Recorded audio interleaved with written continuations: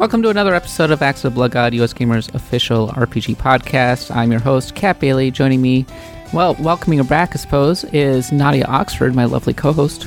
Hi, good to be back, and thank you to Mike for filling in with his smooth, jazzy voice. He does have a smooth, jazzy voice, doesn't he? Yeah, it's like I told him, I'm surprised people aren't clamoring on Twitter for him to replace me, because he just has that really pleasant sort of manner about him.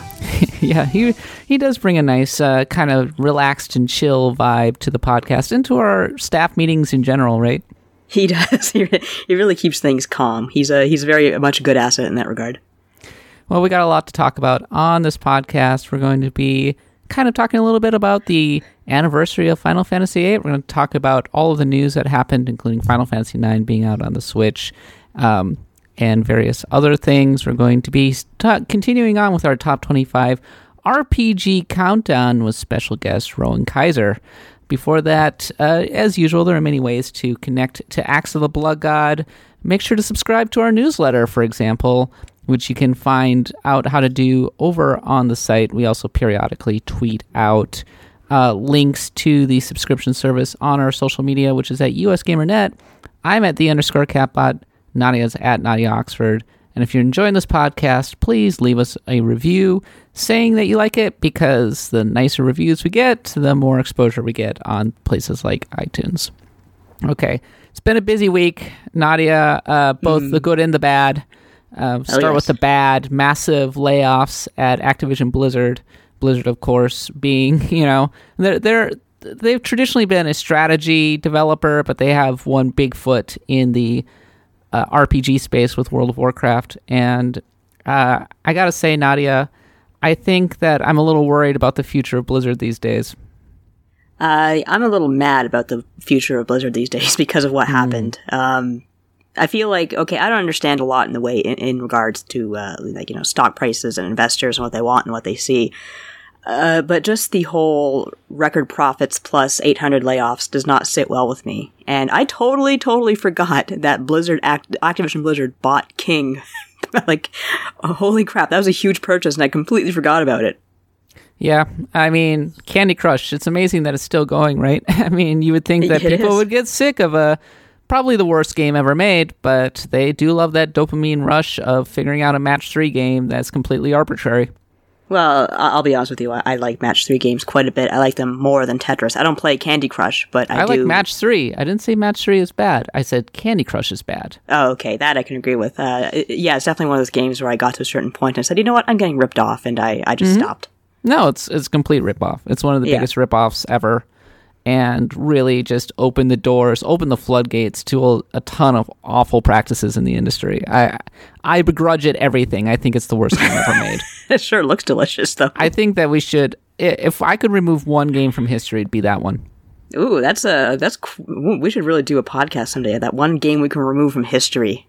You've already made your choice. Just get rid of it. We don't need Candy Crush. Though I feel bad for the people who did get laid off from King. I mean, they were just doing their jobs ultimately. And I completely agree with you. It is pretty disgusting to see a company, Bobby Kotick, come out and say in his investor call, well, this has been another record profits for Activision Blizzard. By the way, we're restructuring and 800 people are losing their jobs. Cuts are running deep. Yeah, and not only that, they let employees hang for a long time. This had been rumors for quite a while. Yeah, it's not great. And also, I mean, just the fact that I believe it was their CTO or their CFO came in with a gigantic bonus. And then you compare, a lot of people were comparing it to Nintendo when they were having some trouble with the downturn of the Wii and the Wii U. Yes. And Satoru Iwata took a pay cut. Yes, he did. And people have pointed out that it's not so much the fact that he took the pay cut, even though Iwata is a very sweet guy. It's just a matter of how different the cultures are between America and Japan, in that and Iwata said, well, if I lay people off, that's going to really demoralize them, and for all I know, the next person I lay off could be the person who comes up with this great new idea for a great new game. And that is the reason why people miss Iwata a whole hell of a lot, and nobody will miss Bobby Kotick. But it's also just good business, right? I mean, it really if is. You are making arbitrary cuts and just letting people go, people remember that, right? And of course. the best and the brightest, games. the best and the brightest aren't going to want to come to your company, or they're not going to, or they'll demand much more money from you to do that. So it's a reputational thing. It really is. It's just not a smart move, and I guess is another reason why we don't see people grow old in this industry. They just kind of fade away after they turn 30. Well, I would like to think that that's changing a little bit, because I think the dynamics of the industry is changing, but there's no denying that no matter where you are in the industry, it is a tremendous grind, especially if you're working for a big AAA place like Activision Blizzard. And traditionally, Blizzard has been a place where people stay around for a long time. Yes. If you ever go to Blizzard, one of the cool things that they do is once you've been there for a decade, they give you a sword. Oh, cool. Yeah, it's pretty rad. And then you can mount it and everything, and you get... and you can keep adding to it the longer you are. And a lot of people had swords at Blizzard. Yeah. That's so sad. Freaking hell. But it was a culture of you wanted to stay at Blizzard. Of course. Yeah. And I remember when Blizzard also gave out those, they have that big wolf riding statue outside of their offices, and they gave those out one Christmas. I thought that was really cool.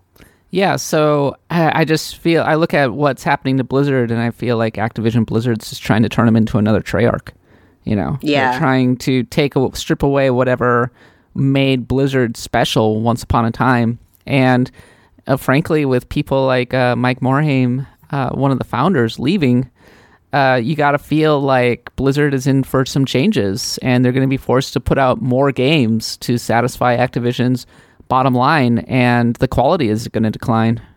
Yeah, I think you're right. I'm a little worried too, thinking about the whole misstep with the Diablo Mobile. Not so much the fact that the game exists, of course, just the fact how they introduced it and how they reacted to the bad reaction. Yeah. So, moving on to slightly better news. It doesn't fix the fact that what happened at Activision Blizzard was kind of a travesty, but Nintendo Direct came. Everybody's very excited about Link's Awakening getting a remake, which is very cool, or like an update, I suppose. I will certainly be playing it. I was a little sad that it's not going to be a Link Between Worlds, but I mean, you can't have everything, right? No, you really can't, and I guess we'll address that, but I did write an article about that very topic that's up on US Gamer right now. Yeah, you should go check it out. But in the meantime, there was a couple of RPG-related headlines in the Nintendo Direct. One of them is Final Fantasy IX, now officially available on the Nintendo Switch, and unfortunately, it has a bug. Good old Square Enix with their champions of game preservation again. This is an article that's also up on our site. Jason Schreier initially is the one who discovered it and posted it, so all credit to him. But it's not much of a secret, because what the problem is like native to pretty much every Square Enix port out there, in that if you get into a random battle and you're on the field, the overworld, once the battle is done, the overworld music resets. So it's not the worst bug to ever exist, but as we all know, Square Enix has some of the best overworld themes ever composed, and having to hear them reset over and over and over again, never really getting to the second half of that tune, because of course random encounters happen every 10 to 12 seconds, it is really, really a bummer. And Final Fantasy IX has, I think, maybe one of the best open world themes out of the PlayStation games. Yeah, I agree. It's as we know, I played Final Fantasy IX for the first time a couple of years ago. We did a whole Final Fantasy IX report on that. Go check it out. But yeah, I was listening to it today. It's just Melodies of Life in general is a very calm, nice song. I like it very much. Yeah. Speaking of which, Nadia wrote a 5-part Axe to the Blood God Final Fantasy IX report over on the site. I linked it on Twitter, but I'll put it in the show notes as well. You should go check it out. It's some nice writing. And of course, we had the podcasts as well, in which we went step by step through Final Fantasy IX. Our conclusion was kind of that it has a lot to recommend it, for sure. It has a lot of wonderful flourishes, great callbacks to the original games, some very memorable characters. It's one of the best written Final Fantasy games. It is. For sure. Really is. But its attempts to kind of push the engine beyond of what it was originally designed for are kind of telling. And it's slow. Oh my gosh. It's a very, very slow game, and that's something I addressed in my my write-up, saying I don't think I would have enjoyed it quite as much as I did if not for the fact that you can fast forward through battles. But even that being the case, it's just, I feel like in every battle I was always a step behind. You know what I mean? Just, I feel like 4 characters on the screen, which is way too much for that poor little engine to handle. Staying on the Final Fantasy tip, it was the 20th anniversary of Final Fantasy VIII. Oh, and boy, it sure was. I wrote an article, a very controversial article, and I said simply, Final Fantasy VIII is good. It is good, yes. people. A lot of people come to agree you with you. now and say that Final Fantasy VIII is good. The Blood God has decided. Has the Blood God decided now? Yes, and it was always good. It was good from the start. Sorry. It's not revisionist history. Final Fantasy VIII was always good.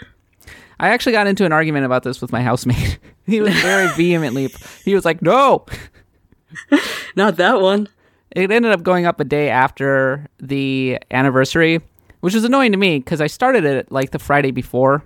And I went through like 3 or 4 different drafts on that thing. Yeah, and by the end of that Monday, the day of the anniversary, when it was supposed to have gone up, I was despairing because I was like, I can't write this article. Oh, I've been there. Yeah, I think you told me it's out of control. The article had grown out of control.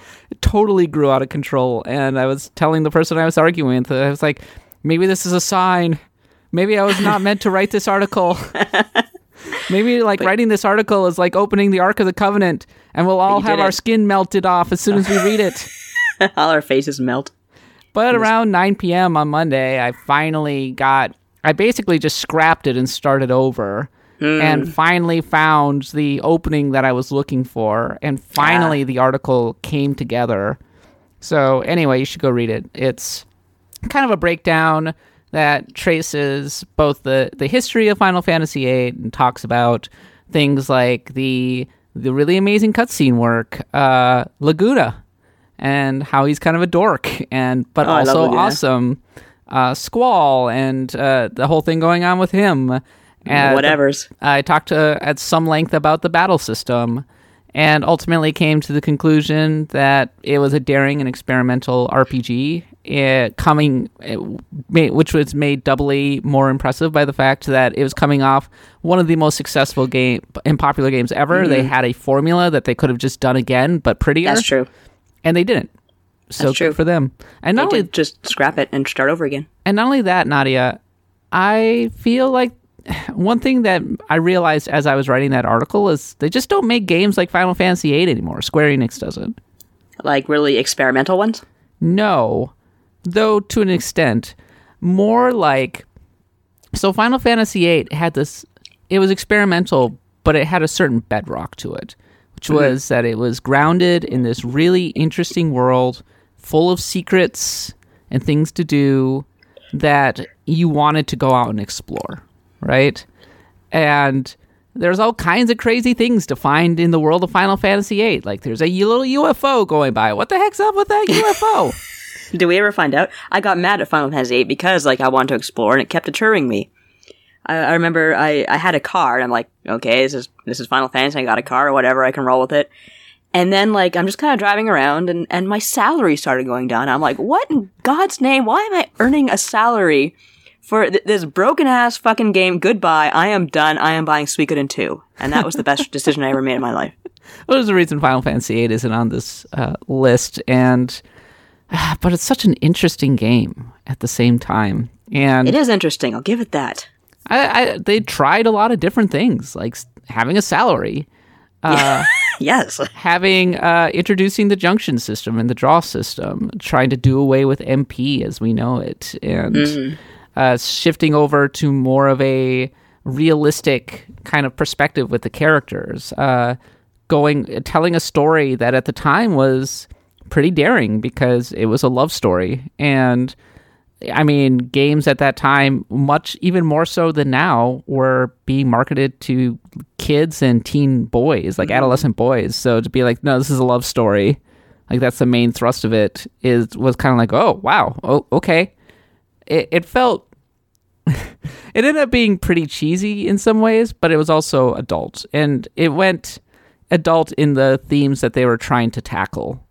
And maybe it was maybe at the end of the day, it was kind of ramshackle, but I give them credit for trying. And then there are other things, very real strengths that kind of recommend Final Fantasy VIII. I have a lot of fond memories of playing Final Fantasy VIII, and I think the thing that I liked the most about it ultimately was that it kind of demanded mastery of all of its systems. Also, Triple Triad was awesome.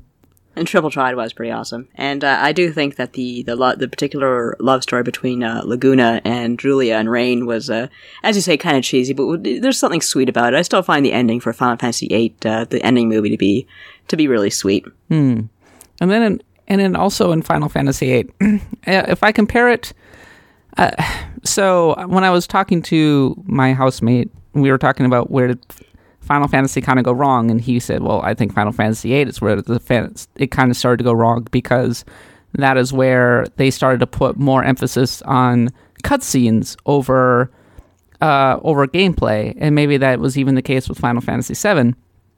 And I don't know if that's the case, actually, because they spend so much time creating interesting systems and things to do in that game. Yeah. If anything, and people aren't going to like this opinion, I think where the series really started to go wrong with Final Fantasy X.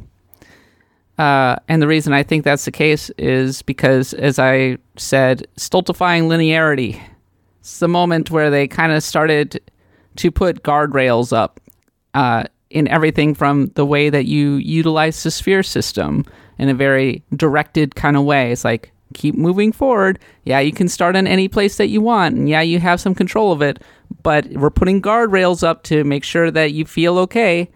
And then also things like removing the open world, or removing the overworld, which was kind of a bummer, actually, and it never really came back.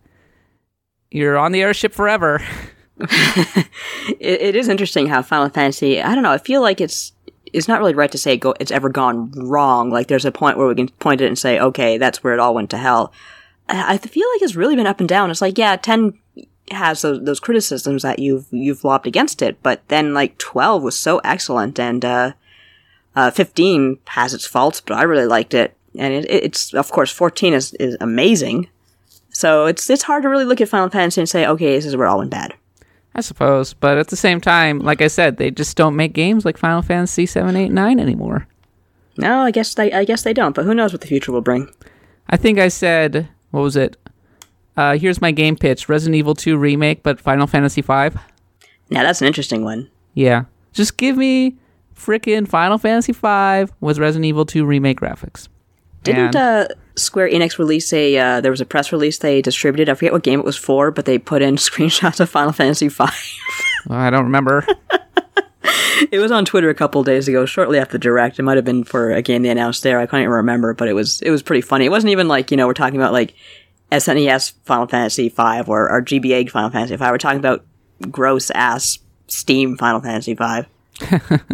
Gross-ass Steam Final Fantasy V. We should use that. We should just use that term for all of the mobile versions. It's a good descriptor, I think. Gross-ass Steam Final Fantasy VI. Yeah, that one breaks my heart. But you ever look at Locke in that, like his sprite in that game? He looks like he has a huge rack. Does he? I haven't ever looked at Locke. Yeah, take a look next. If you ever, like, for some reason have to look at that game ever again, look at Locke. He's got a huge rack. Okay, deal. Well, I'm sure that some of you are going to be like, you just said that you value the spirit of experimentation in Final Fantasy VIII, and now you're just saying that you want Final Fantasy V with Resident Evil 2 remake graphics? Make up your mind, Kat. Well, I'm a lady who's complicated. Maybe I want both.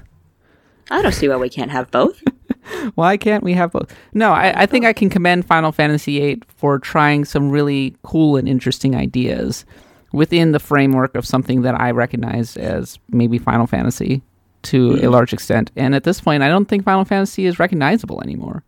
You've got the da-da-da-da-da-da-da-da. That's how you know it's Final Fantasy. I guess. Final Fantasy 15, it's just, let's be honest, it's an okay open world that's kind of empty, that doesn't follow most of the conventions of the series.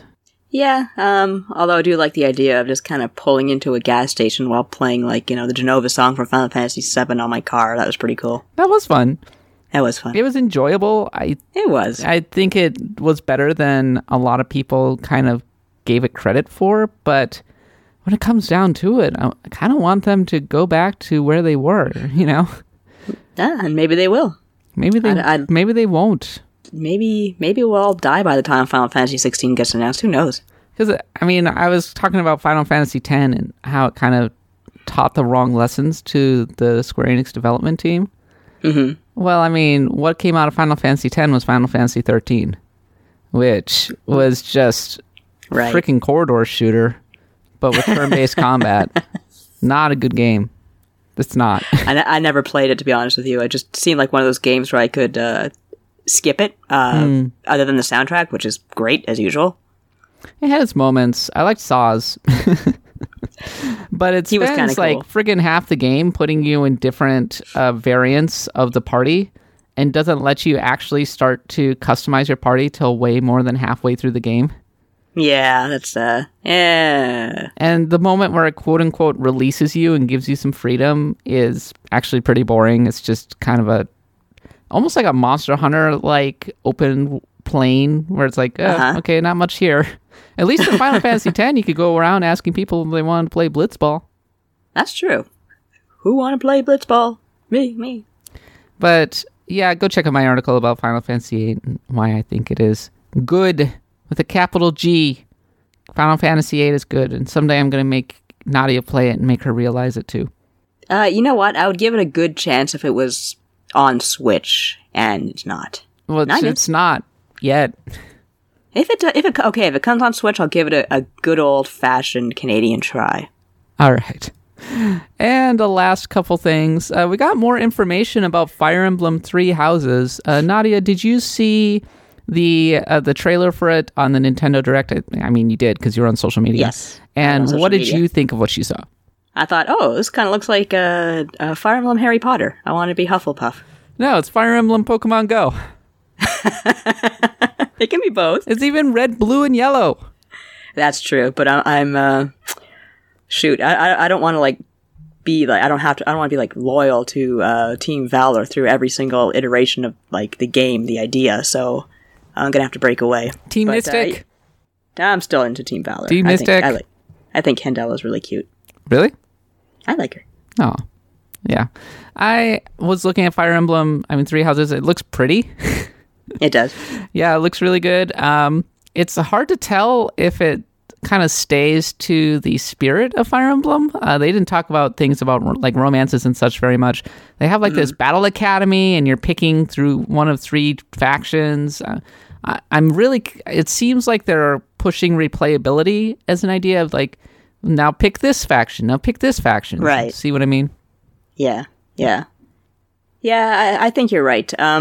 I'm definitely looking forward to it. I was kind of surprised we learned so much about this battle academy and not like the war going on. Yeah. And we find out a release date. It's going to be out this summer, which seems to me to be the sweet spot for an RPG like this. It does, yes. It seems like the perfect time to put out a game. I mean, we saw how much it did for Octopath Traveler last July, and I think that Fire Emblem Three Houses will benefit equally. Yeah, I do too. Definitely looking forward to it. I really enjoyed getting to play Octopath Traveler in the summertime, and kind of a nice sort of chill time of the year for games, and I look forward to doing Fire Emblem the same way. Yeah. In the meantime, I'm still playing Fire Emblem Heroes, and so they're in the middle of their second anniversary celebration, and they just confirmed that they were going to be giving away 4 characters based on a fan vote. Oh boy. There are 3 of the characters are extremely strong, and then one of the characters is not good. So, why? Just a favorite waifu? A combination of that, and I think some people were speculating that the voters didn't realize that they could scroll down. So they were just picking from like one of the names that they saw at the top of the list. Geniuses, I tell you. Because you could see it in the way that the votes panned out. The names literally at the top of the list got the most votes, and then it just kind of drained away as it went down in a total linear fashion. It was like Google search results. Right. Oh my god, that's amazing.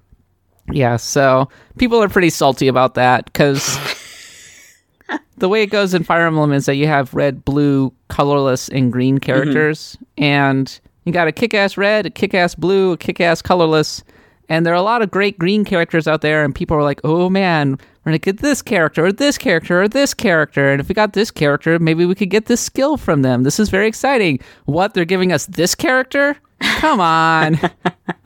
I gotta admit, I'm kind of annoyed, because there's a character that I've wanted from, I think, it's either Genealogy of the Holy War or Thracia. Please don't yell at me for not knowing off the top of my head, but his name is Lewin. He's a green mage, and he has a great design to him, and he's extremely powerful. And I spent like 250 orbs trying to get him last time, and no dice, and I was so mad. Ouch. Oof. So, yeah, like it would have been nice to finally get him for free, with no dice. So. Oh, I'm sorry, Kat. So I'm going to get a Halloween dragon instead. Ooh, well, that's all right. I mean, it's not Halloween anymore. It hasn't been for a while, but go for it. Yeah, I can finally build my dragon team. I do like dragons. Dragons are always a good bet. Really? Yeah. Cool. Not so much in Fire Emblem, I just like dragon, period. Couple more things. BioWare reiterates that it's not done, Nadia, with Mass Effect and hopes to return to the series as soon as possible, i.e. if Anthem is a success. Yeah, I was going to say, well, we hope you return too, BioWare. We honestly do. You know, Apex Legends is the first good news for EA in like 2 years. Yeah, that was a bit of a surprise, wasn't it? Yeah, it kind of came out of nowhere. I mean... That and Tetris 99. That was the right... Tetris. We're playing a lot of Tetris 99 in my house. I'm not surprised, yeah. But just of all the Battle Royale things to do, Nintendo's like, oh, mechs, people with guns, Tetris. And finally, what makes good video game lore? The Scribes of Elder Scrolls, Divinity, Original Sin, and more weigh in. This is an article by contributor Stephen Wright, in which he talked to various people, including Michael Kirkbride, Chris Avallone, who's been on this podcast, and basically was going through what makes good lore in games. And one of the things that I thought was pretty interesting is that they talk about how the dreaded lore dump is something that you don't want to do. I.e., yes. Paragraphs and paragraphs of text delivered by some dusty historian who might as well be the designer themselves, blaring at you with a megaphone. Basically, all the quest descriptions you skipped in World of Warcraft. Yeah. And, yeah, so, go check it out. It has a lot of interesting comments, including one from Michael Kirkbride, in which he talked about how he didn't play Oblivion for 9 years. Oh, really? That's interesting. Yeah. Go find out why. Yeah, that's my teaser for you. Okay, we're going to continue on to Rowan, and we're going to talk about Ultima 7 for our top 25 RPG countdown, so don't go away.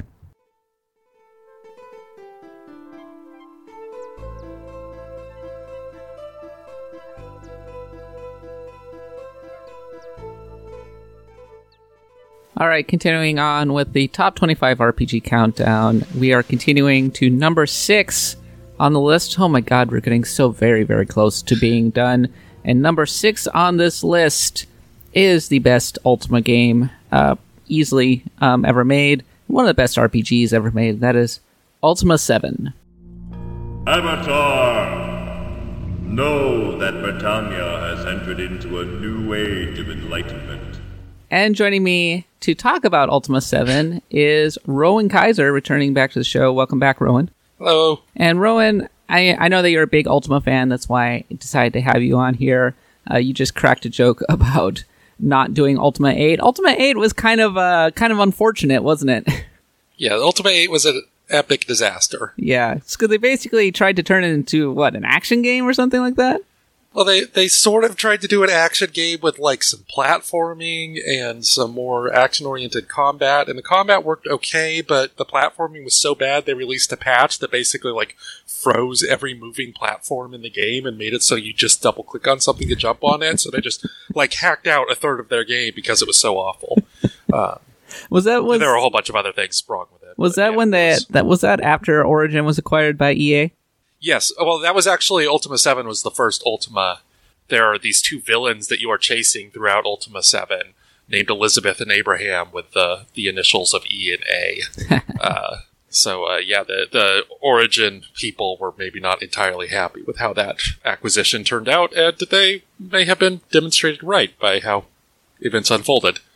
Yeah, EA has a lot to answer for in the way that they treated Origin, but I mean, we can talk about that a little later. In the meantime, Ultima 7, generally regarded as the apex of the series, the game that introduced, well, really pioneered open world RPGs in the way that we know them today, but also in some ways hasn't really been matched in much the same way as Fallout in many ways hasn't been matched by its successors.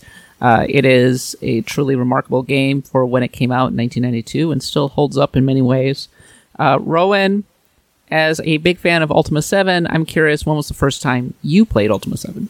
I probably played it a year or two after release. I think there was a big Ultima 7 Complete collection that came out with it and its expansion, and then its like pseudo-sequel, Ultima 7.5 Serpentile, and its expansion. So I would have played it in 93 or 94, I think. And what were your impressions at that time? Like, what stood out to you about it in 1993 or 4?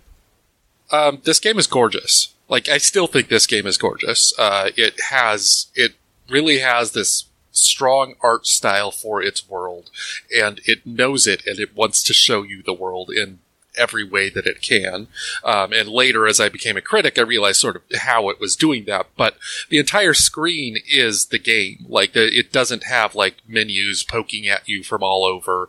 If you look at Ultima 6, which I actually kind of like more in some ways, but just 2 years before, like, the game world is like a quarter of the screen. Like, then in the bottom left, there's like, you know, your actions, and in the bottom right, you have your inventory, and in the top right, you have like your face. But if you look at Ultima 7, it's just the entire screen is, you know, the super VGA world, and you interact with the world via mouse entirely. This is one of the first major mouse-driven games. And it's like the people at Origin said, we are going to make a game. We know how the mouse works. We're going to make a game that takes advantage of the fact that you can click on things directly and you don't have to have all these keyboard shortcuts and so on. So, like, you get to your inventory by double-clicking your character, and that pops up their backpack. It does this whole, like, seamless integration of the game world in the interface thing that was a huge trend in the 2000s with stuff like Eco and eventually Assassin's Creed, which, like, created an entire backstory for why you have an interface. But Ultima 7 was like way ahead of its time in terms of just trying to be the game itself is the game, and it did it it was attractive, it was easy to play, which I don't think any other Ultima can say that anymore. It's still relatively easy to play. The mouse is just like left click is interact and right click is move, and that holds true across the entire game. So yeah, it's kind of a stunning aesthetic achievement in a way that also matches the game itself. It's about the game world, and as you said, it's one of the big open world games. And of course, Ultima itself did so much for RPGs as we know them. Each game trying to push the form ahead in some way. It was an absolute giant of the 1980s. Especially a game like Ultima 4, Runes of Virtue, which was just truly remarkable for something that was developed in the mid-'80s in the ways that it handled all the virtues and everything. So many Japanese RPGs owe a lot of credit to the original Ultima because it helped inspire Dragon Quest, which of course ultimately became its own thing. But at the same time, so many Western RPGs as well have deep roots in the open-endedness of the way that you interacted with Ultima. Like, the secret sauce of Ultima was that it was kind of it was pulling you into its world. It was making you feel like you were part of the Ultima world and that you could change things and interact with it in so many interesting ways. And this is the reason that it's kind of a legendary name in the gaming world, and it's a shame that it's dead. Well, after the mobile game, I'm not sure that's such a shame, but... I mean, the mobile game is just like shambling zombie, like kill it. Yeah. One of the ways that I talk about RPGs a lot is there's this sort of divide between pre-1995 and post-1996, where Western RPGs specifically kind of collapsed and then were eventually reborn with like Fallout and Baldur's Gate and so on. And Ultima was one of the dominant games of the era before that, but it was a really different way. Like, the games before the 95 collapse tended to be party-based, where you created your whole party. They tended to be very combat-oriented. They were the ROLL role-playing games instead of the ROLE role-playing games. They tended to be focused on these mechanics, roll your party, just dive in, not too much narrative. You're there to kill spiders, and goddammit, you're going to kill spiders. And then the games after that, you create a single character. They're based very much on narrative. They're based very much on morality. They're based very much around, kind of openness instead of just dungeon crawls. And that's all stuff that Ultima was trying to do before, the BioWares and the Black Isles and all those came along. And Ultima 7 was in many ways a sort of pinnacle of this, because this isn't that much of an RPG. There are stats, there is combat. They're very under the hood. Most of what you're doing is wandering around the world and talking to people. And that's been a part of Ultima beforehand, but even the games before that all had this, slow-paced, turn-based combat. In Ultima 7, you just kind of see some enemies and everyone runs after it, and the music changes, and hopefully you win and nobody dies. There is not a whole lot that you can do in the combat. It's fast, it's there because it's a violent world, but it's not there because this is a game to play in a combat fashion. And in that respect, I sort of compare it to The Witcher 3 in some ways. That definitely has better combat, but it's not a very good role-playing game. It's just a fantastic game, and it's a world you want to be in.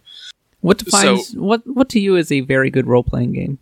I mean, in terms of the mechanics, the progression system, and so on. When you level up, are you making these choices that are super interesting that will define how you're playing the game?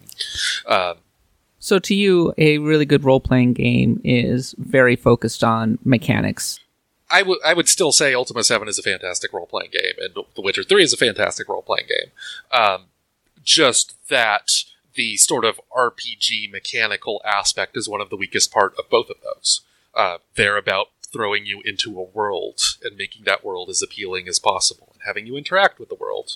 In The Witcher 3, it's more of a plot-style interaction. In Ultima 7, there is the plot, but there's also just interacting with all the objects. These are the Ultimas where you're famously able to bake bread if you want to just sit around and take 2 hours and bake a whole bunch of bread and sell it for 100 gold and live your life that way. You can do that. They're famously also the ones where all the NPCs have day-night cycles. If you go into a shop after 5 p.m., you can't do anything. The shop's probably even locked up. And, Skyrim and things like that eventually start doing that, but there's a 15-year gap where Ultima's the only game that does this. And the NPCs just go home. You can follow them home and talk to them, and sometimes they'll kick you out of their bedroom. I'm not sure if that was Ultima 7, but yeah. They do notice that you're talking to them in the wrong place. So let's talk a little bit about the history of the Ultimate 7's development. It was intended to be a trilogy. It was planned out from that direction. And I think it's fair to say that while 8 and 9 ultimately did come out, it ended up being very different probably than what Richard Garriott envisioned. Yeah. So the Ultima series generally worked in trilogies. The first 3 games, you're just sort of doing random role-playing game stuff where you kill villains, and then for Ultima 4, Richard Garriott and Origin decided that, hey, we want to have more of a thematic thing here, because, he found out that in order to succeed in Ultima 2, one of the things that people would do is go to a shop, buy everything in the shop, and then kill the shopkeeper and take all the gold back. So with the next 3, he decided to make games about morality. And so Ultima 4 is the peak of this idea where you are trying to become a hero by doing good things in the world. It's not there is a villain, you kill him. It is you have to go and do the 8 virtues. You have to live a humble life, a valorous life, a compassionate life, and so on. And, some of that was arbitrary and goofy, but it was, no other RPG was doing anything like that in the video game realm. And then the other 2 games in that trilogy, 5 and 6, kind of continued that trend. 5 is one that I'm not super duper familiar with, so I cannot speak to it too much, but it sort of took the idea of the virtues being corrupted, and you did your quest based on that. And then 6, there's an invasion of the gargoyles who were enemies in previous games and enemies at the start of Ultima 6, and then over the course of playing that game, you realize that they actually have legitimate grievances, their invasion is justified, and the final act of that game is making peace with them and joining your ethical system and their ethical system.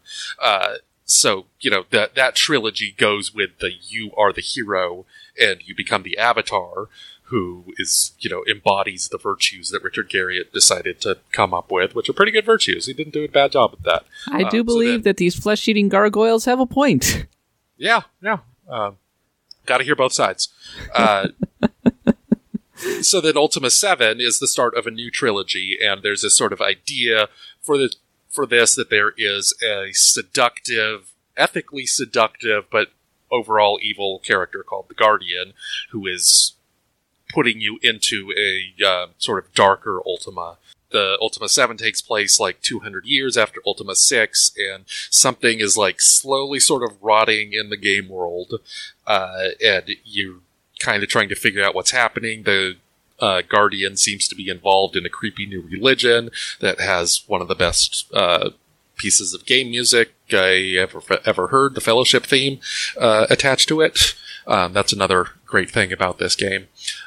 So there's this sort of level of darkness to it, and idea that the Guardian is this mysterious force that is trying to impose itself on the game world of Britannia, and you have to kind of solve this mystery. And in Ultima 7 and its pseudo-sequel Serpent Isle, you sort of uncover what's happening, and then in Ultima 8, it just kind of falls off the rails. You go to the Guardian's home planet, everything is weird and bad, and you're not being heroic anymore. And then I've never even played Ultima 9. I've heard it's better than 8, but I just cannot get motivated to try to do that. And so that trilogy that through the 80s had been so, the idea of the Ultima trilogies had been so strong, just utterly falls apart here.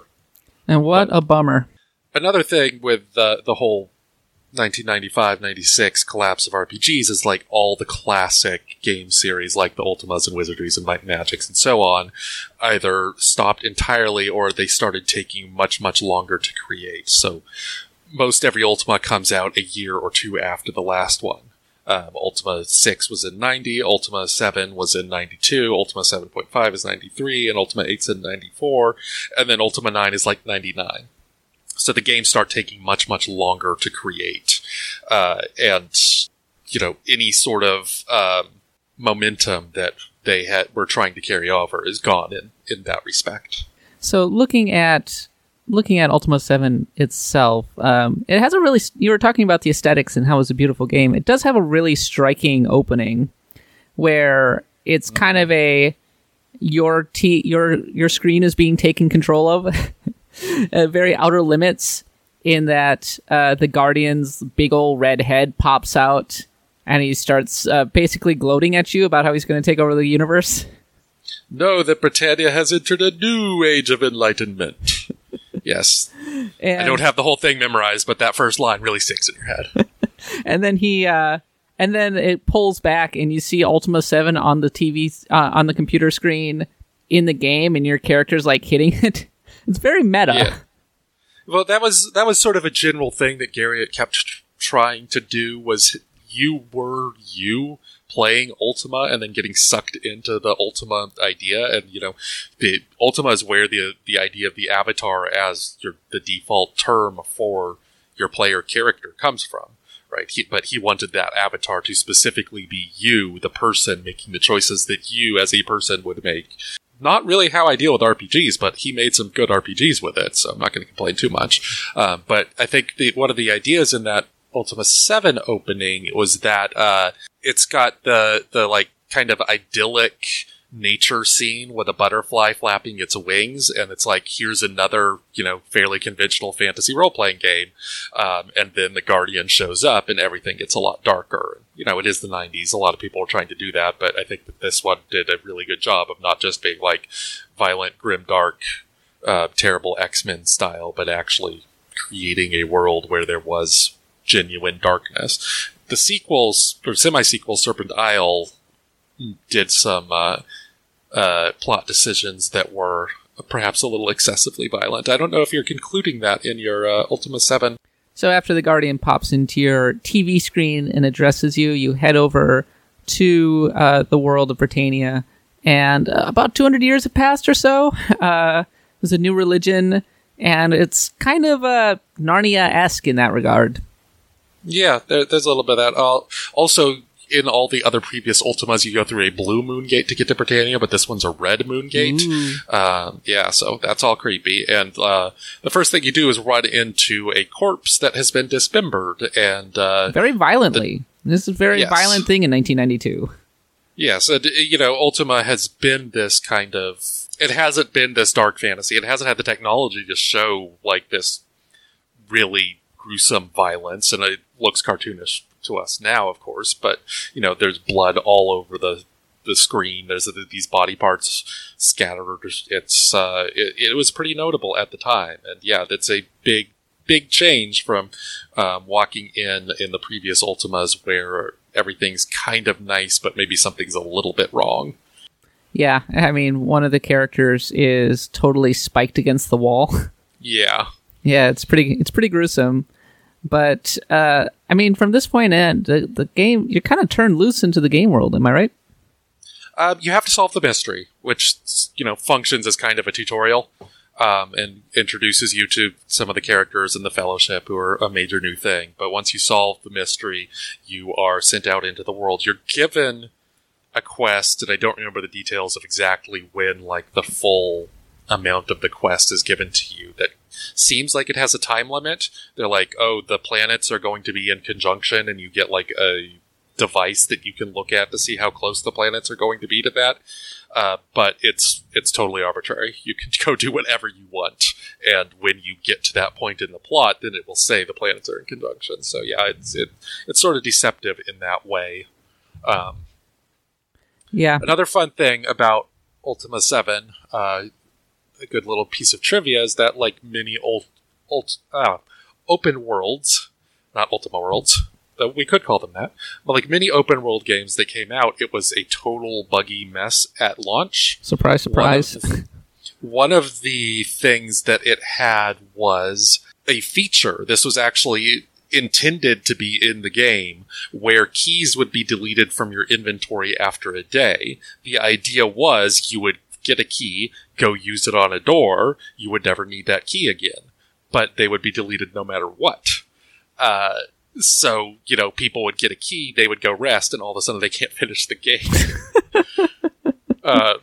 Well, I don't know. It might have been lock-pickable. I don't know if these were game-breaking bugs or just really, really annoying. But yeah, it was kind of famous for being a total buggy mess. So it's probably good that I played the complete edition that had been patched later. Yeah, Ultima 9 was pretty buggy as well. But yeah, you get tossed out into the game world, and this is a fully open world, more open than Skyrim in some ways. You don't get loading screens when you go into buildings or towns. Everything is just sort of part of the world. If you wanted to, you could, try to find a dragon and lure it into a town so all the guards would attack it. And there were all sorts of nooks and crannies to explore. I've mentioned that it's not really a dungeon crawler, and the combat is not that good, but if you wanted to go into dungeons and try to do a whole bunch of dungeon crawling and get your characters all leveled up and kill dragons, that's available to you. All the dungeons from the previous Ultimas that were more dungeon crawly are still there. There's one cave that is very near to the starting town that has a dragon in it, and there's a reason to go into it, and then there's a reason to run like hell from the dragon, and I don't remember exactly what that was, but I have a very specific memory of reading a guide that said, go do this, but don't go near the goddamn dragon. But I can't remember what it is. But it is an open world with a whole bunch of systemic interactions that you can mess around with and have fun with. You attack a guard, the entire town will start attacking you. I know of Ultima. I don't remember if it was Ultima 6 or 7 that I would do this in, but it was a possibility in both, where you could go get a cannon on top of the ramparts around a town and just start firing it at people, and everyone would attack you, but you have a goddamn cannon, so they can't really do anything. All those sorts of things, in addition to the baking bread and the forging swords and so on. I remember also guides I read said, okay, the first thing you should do is go find the magic carpet, which is not too far from the starting cities. It's in the sort of the center of the map where you begin, but the plot will take you there like 3/4 of the way into the game. But if you just walk there, you can get a magic carpet that you can fly anywhere in the game world, right from the start. So yeah, it's extremely open, and that doesn't stop you from doing the plot or have you skip anything. It just makes it a lot easier to get around. Yeah, this was very much the ethos of PC RPGs back in the mid-90s or so. We were talking about Fallout in the last episode, and how you could basically get to the necropolis almost immediately if you really wanted to. Like, there wasn't a lot stopping you. Total openness was a thing in an era in which developers weren't hamstrung by the need to create these extremely detailed and crazy assets and voice acting and all of that stuff. Mm-hmm. I remember Fallout 2, you could start and immediately walk across the mountains to San Francisco where the Brotherhood of Steel was and say, hey, I want to join you, and you get power armor at level 2.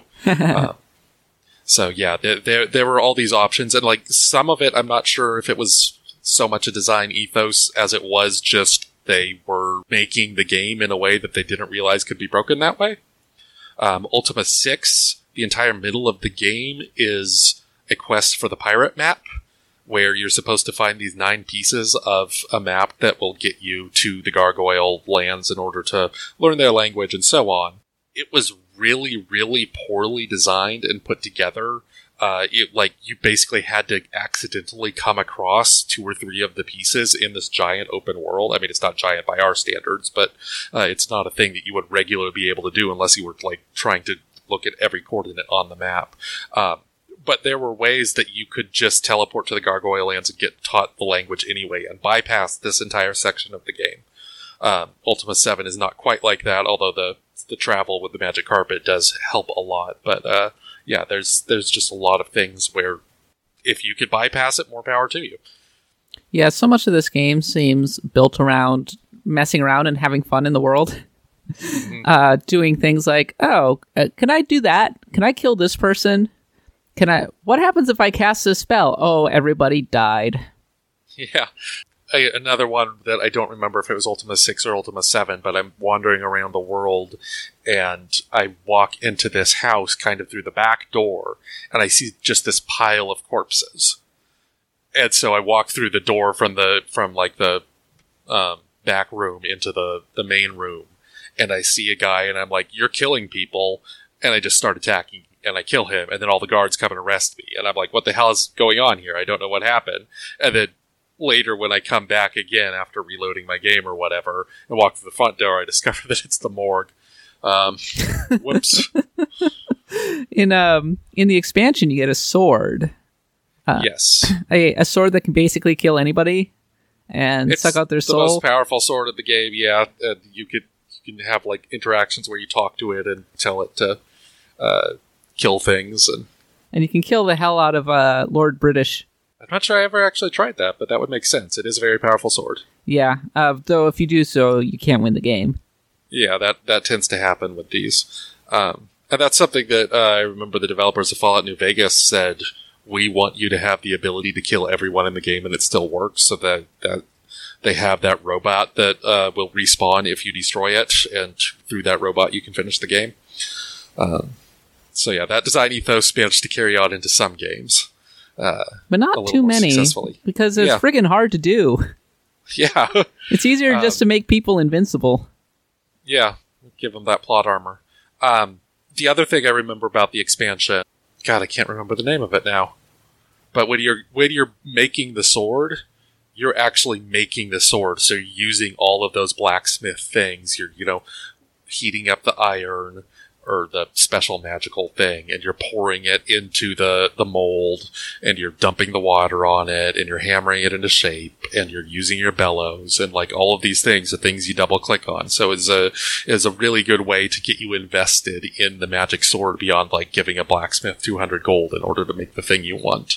And that seemed to me to be sort of the pinnacle of the Ultima design philosophy, was this is your sword that you make, and you are going to goddamn make it. Because you also do a quest to like get the demon that you put in the sword. So there's like the whole high fantasy, wander through the dungeon, explore stuff, and then there's the like nitty-gritty busy work that makes you feel like the world is real. And then other things that were kind of interesting, your party members would react to the way that you behaved, which was something that would pop up into later games, but perhaps in a more limited set fashion in some ways, where if you were bad and committing evil, you could get to a point where your party members would just be like, screw you, I'm leaving. Yeah, I'm not sure I ever got to that point. In Ultima 7.5, the Serpent Isle, it's built more specifically around you having the 3 set party members, Yolo, Dupre, and Shamino. And so they will react. I mean, it's not quite like a BioWare game where they're talking to you about every damn thing you do, but there are consistent reactions from each party member. You go and flirt with a barmaid, and Yolo will be like, if I were 10 years younger or whatever. And that sort of thing is definitely something that later games took from Ultima, and no other games were doing at the time in any way near what Ultima was doing with it. Another thing about Ultima 7 was, from what I'm able to kind of ascertain, dialogue trees weren't that much of a thing before Ultima 7 came along. Sort of. So, starting with Ultima 4, this is another thing along with the whole morality idea. You would use your keyboard to type in things, and every conversation you begin with somebody, you could ask them name, job, health. And you would type them in, and like in Ultima 6, the key words that you would be able to ask them about further would show up in red, so you would know how to do them. In Ultima 4 and 5, you sort of had to guess as to what they were. So, if someone is like, oh, I am the blacksmith for the town of Minok, then you could type in Minok, and they would tell you about the town. In Ultima 7, because they went to the full mouse-driven thing, not entirely full, there were still hotkeys that you could use, but if you wanted to play it entirely with the mouse, you could. They had it so that you could start every conversation with name and job, but those were things you would click on, and then the keywords that they would talk about would just show up there.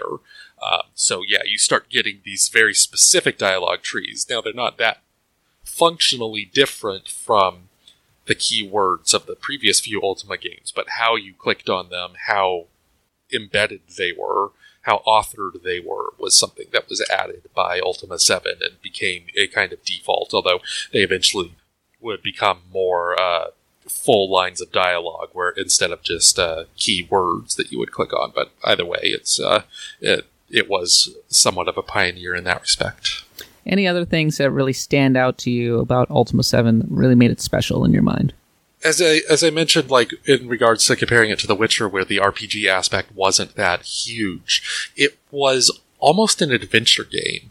Like, if you were doing the main plot, the things that you were doing were more closely aligned with solving puzzles than killing monsters. And there is a puzzle at some point in the middle of the game where, like, you go to a wizard's warehouse, and I think the wizard is dead, but you have to get something from his warehouse. I don't remember exactly what it is. And it's on the top floor of the warehouse, but there are no stairs or ladders. And what you have to do is move the crates around in a way that your characters can walk up them and just take it. And the moving the crates around is a little finicky, but it is the sort of thing that you would do in an adventure or an action-adventure game. There are a few, sort of gear tests or level tests, especially at the end of the game, where you have to fight off Elizabeth and Abraham when you finally find them. But in general, the sorts of challenge that if you're just doing the game as a narrative, you're doing are totally different from most other RPGs. They are just talking to people and solving puzzles and not fighting monsters and not doing skill checks, which is... I think it's a major strength of the game, and possibly a reason that it still is pretty eminently playable despite being over 25 years old at this point. God, I'm old. So when you look back on the legacy of Ultima 7, like, what do you think it really meant for RPGs? In holding to my theory about, the collapse in the dark ages of RPGs in the mid-90s, Ultima 7 was really the first game of the era that we're in now, the post 96 era, the Fallout era. It was the game that really wanted you to... Oh, here's another great thing about it. It was a game that really wanted you to engage with it as a story that existed kind of beyond its medium.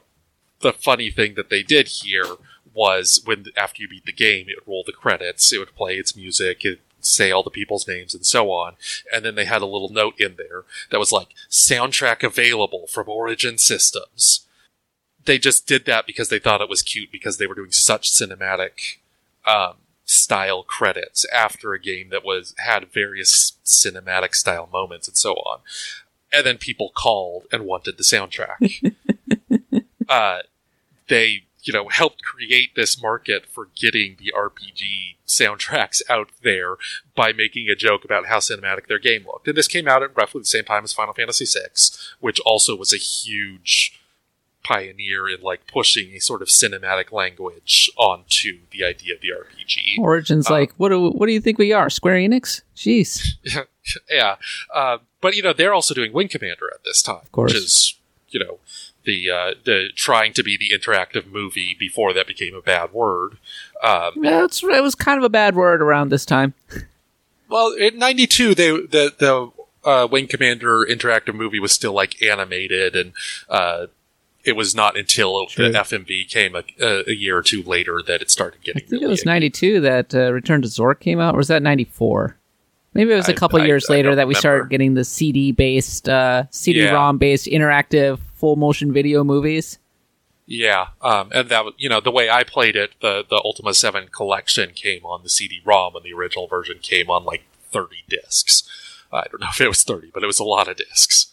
Yeah. So yeah, it sort of pioneers all these things of, companion interactions, narrative, putting the narrative at the center of your progression instead of a progression system, having your character's choices be kind of how they're done, although that's more related to the previous Ultimas, but the sort of things that eventually we're going to look at Fallout and BioWare games and be like, oh, these are blowing me away. Ultima is already sort of down this path, and Ultima 7 is the peak of a lot of the really good things in that. And then you have the whole open world aspect where Ultima 6 and 7 both have this seamless open world that has basically not been matched since. All these other games have loading screens. Ultima 6 and 7 didn't. Yes. It's kind of going the other way. The Bethesda direction is also influenced pretty heavily by Ultima.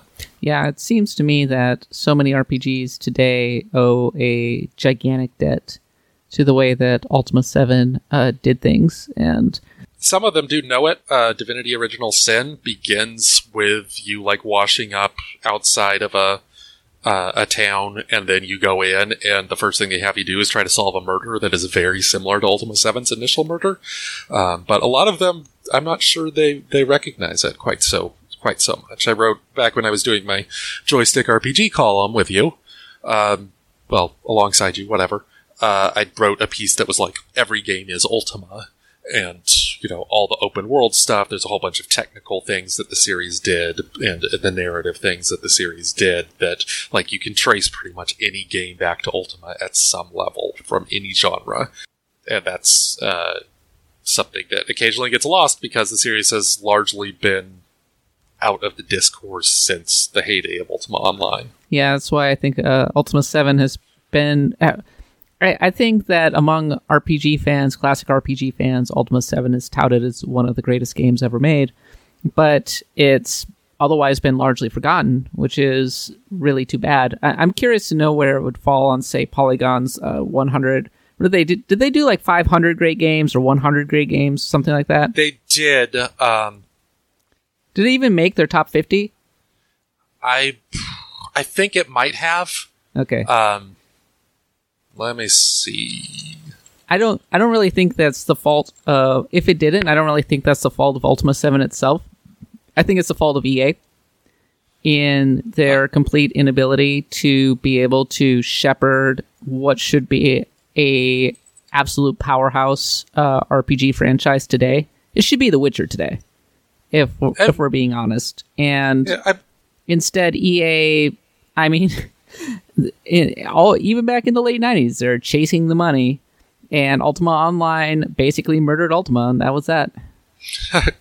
Well, I mean, they also pissed off a lot of the developers over the course of creating this in Ultima 8, which I I don't know much of the background story, but just the way that Ultima 8 was geared towards being an action-adventure style thing, and the way that maybe they were trying to get the console crowd, seems, yeah. Well, that, and also, I mean, with Ultima Online, Richard Garriott and all them did a look back on it at GDC last year, and they were pretty explicit in saying, yeah, EA didn't know what the heck we were doing, we had no money. And then all of a sudden, they discovered that Ultima Online made money, and then they only wanted us to be Ultima Online.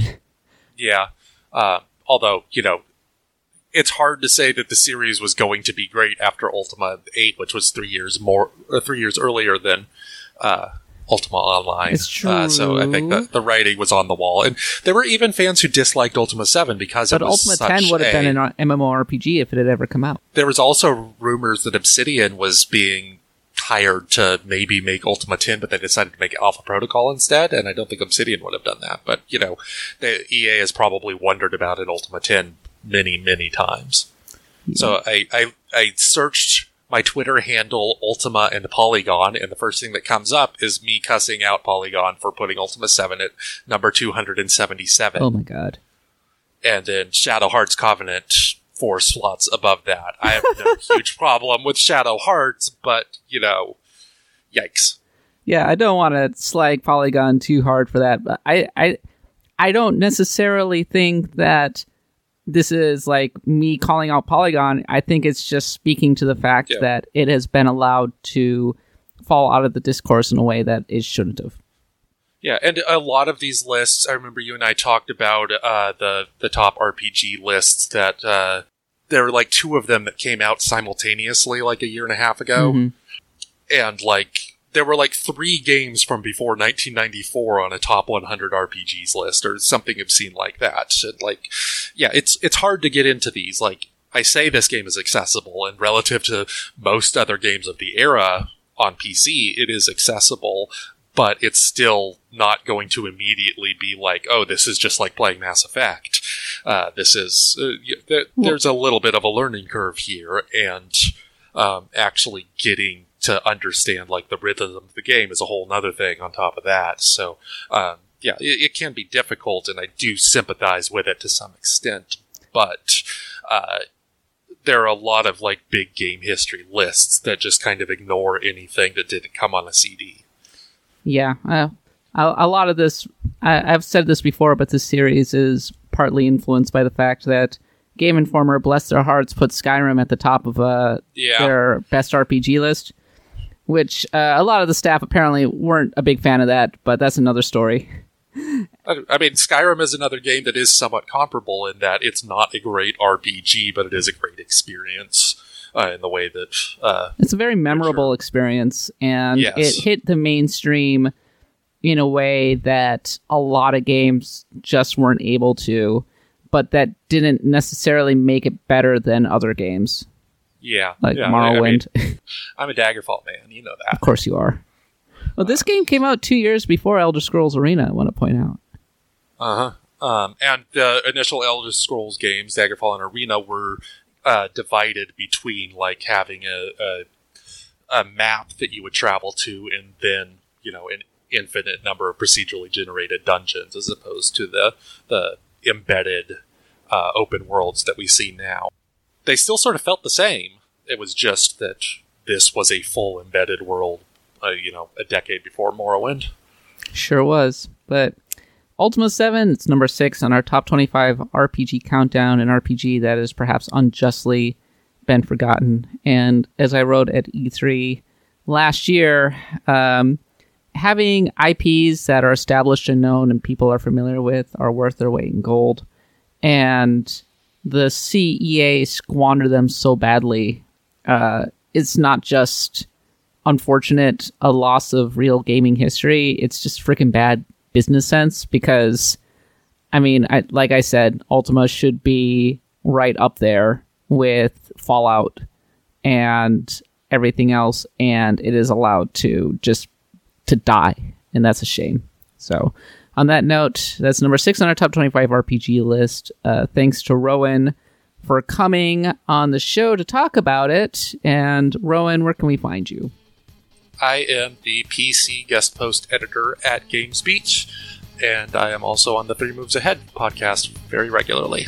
And where can we find you on Twitter? I'm at Rowan Kaiser, but don't find me on Twitter. I talk a lot. All right, and let's continue on to the mailbag.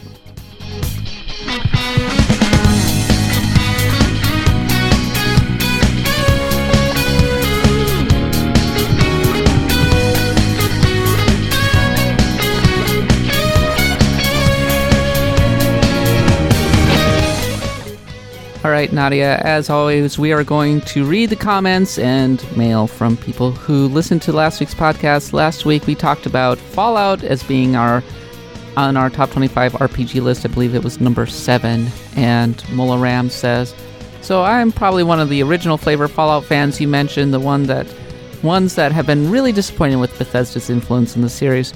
I guess they're not terrible games in themselves, but what they share with Fallout 1 mostly amounts to window dressing. I was prepared to rage if you include Fallout 3 on the list, but you made the right choice. Go you. Yeah, we have Fallout New Vegas. Dogmeat doesn't have to die, by the way. It's possible to keep him alive at the end with a little micromanagement, but it's pretty clear that he's not meant to survive. You can't tell him to retreat. He'll never abandon you, and that loyalty is what kills him.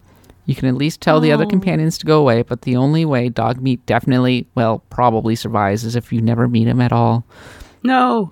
I really liked that about him. It's bittersweet. And yes, that bittersweet ending, as far as I'm concerned, it's one of the greatest endings in gaming. Which I guess I just guaranteed that you'll never play Fallout.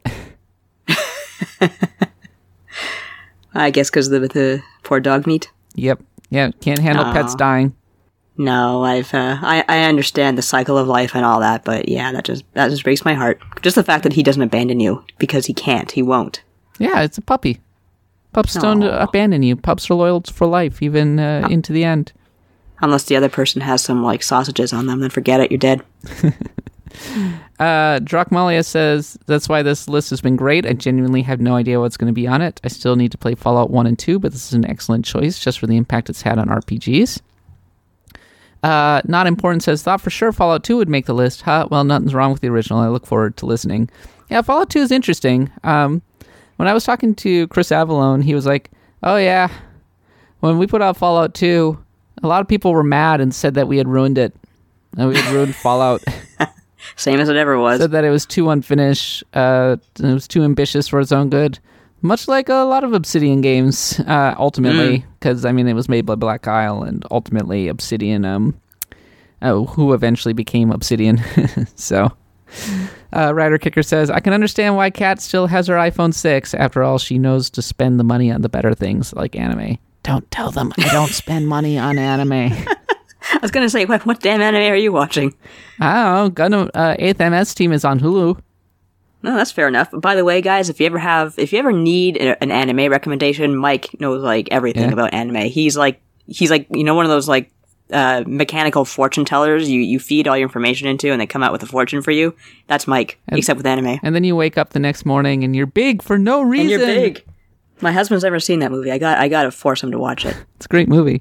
It is good. Yeah, no, the dirty secret is that I probably watched the least anime of anybody on the staff. I don't watch a whole lot myself. I'm actually just starting to watch Cells at Work, which is very cute. I like kind of those informative animes. Yeah, Mike is really invested in anime. I would say he's definitely the most invested out of anybody in anime on the staff, and he's been working at Otakon and been one of the major people behind it for a long time. Yeah, he is. He goes back every year, takes time off to go work at Otakon, shepherds people around. It's kind of crazy. Katie is really into Otakon, or is really into anime, and Matt's really into anime, and Hiran's really into anime, and here I am sitting here being like, well, I like watching anime from the 90s and Gundam. The last anime I watched was Yamato 2199. That's not see, you make good choices though. Those are good. That's good anime. Actually, that's not true. The last anime I watched was Gundam Thunderbolt. I don't know if that's good anime or not. Yeah, it's solid. It's a kind of jazzy rendition of the original series. Austin Walker really likes it. Oh, cool. Yeah, and Gundam Thunderbolt is notable for having the worst combination of pilot and commander in Gundam history. They're so bad. Like, in that they just have no chemistry? No, they're incompetent. They are not very good at their jobs. Well, if you don't want to be bad at your job if you're piloting a 30-story robot. Yeah, you don't want to be. I mean, you basically got an OP weapon, right? I mean, its stats are through the roof. Enemies can't even hurt you really, and you still lose. You suck. Yeah. Wow, that is pretty bad. You're bad. You're bad. So you're bad at your job. But it's still an entertaining watch, and just goes to show how much Gundam has swung to the point where Zeon is the good guys and the Federation are the bad guys now. Oh, is that where we are now? Yeah, that's basically where we are. Like, it kind of sort of hews to the old, oh yeah, Zeon, they're the bad guys or whatever, but aren't they cool? Oh, Japan. There's a whole lot of reasons. Anyway, yeah, go watch 8th MS Team on Hulu is basically what I'm saying. Done and done. Oh, wait, we don't think we have Hulu in Canada. Sorry. Axe of the Blood God is a US Gamer podcast. You can find us on iTunes, Stitcher, and Spotify, wherever other podcasts are sold. Make sure to leave us a review if you enjoy it. Tell your friends about it. Subscribe to our newsletter, which you can find a link to the sign up on the homepage. Follow me on Twitter at @the_Catbot. Nadia's at Nadia Oxford, and all of our social channels are US GamerNet. We'll be back next week, as usual, to talk about more RPGs, continue the top 25 RPG countdown. I expect that it'll be time for a little Anthem review. So stay tuned for that. In the meantime, for Nadia and myself, thanks for listening, and also to Rowan as well. Thanks for coming on the show, and until next time, happy adventuring.